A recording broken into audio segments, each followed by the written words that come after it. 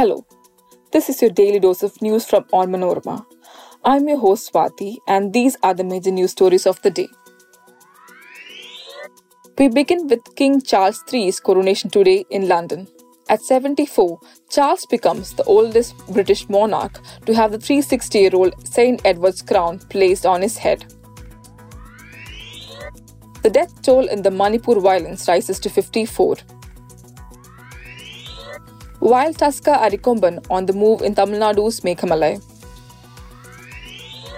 Army grounds entire fleet of through choppers after crash in Jammu and Kashmir.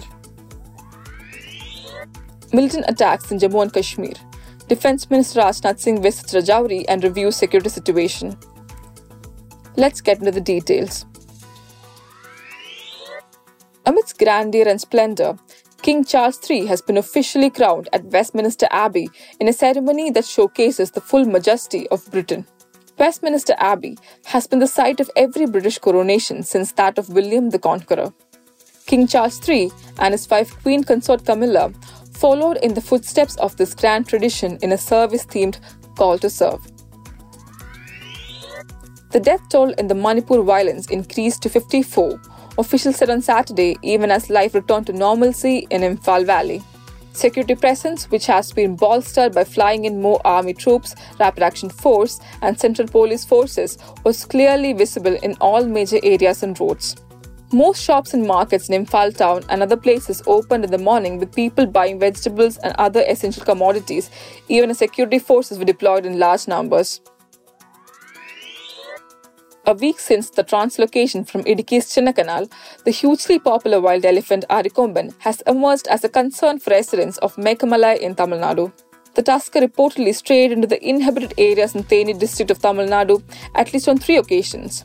Each time, the forest department and locals managed to chase him back to the forest. Subsequently, a round-the-clock vigil has been launched in the region.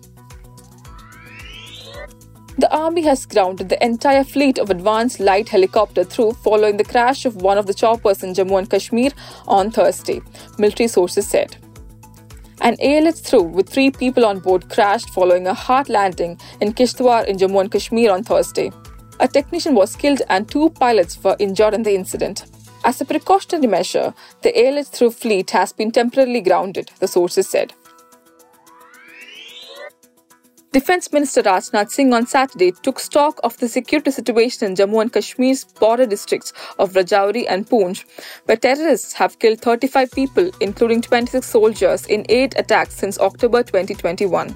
The visit of the Defence Minister to Rajouri comes a day after 5 elite para-commandos of the army were killed during an anti-terrorist operation in the forested areas of the district. That brings us to the end of this episode. Thanks for listening to Daily News Dose, hosted by me Swati, produced by Vishnu Muralidharan, and technical support by Idea Brew Studios. Follow onmanorama.com for detailed updates on the latest news and be sure to come back tomorrow.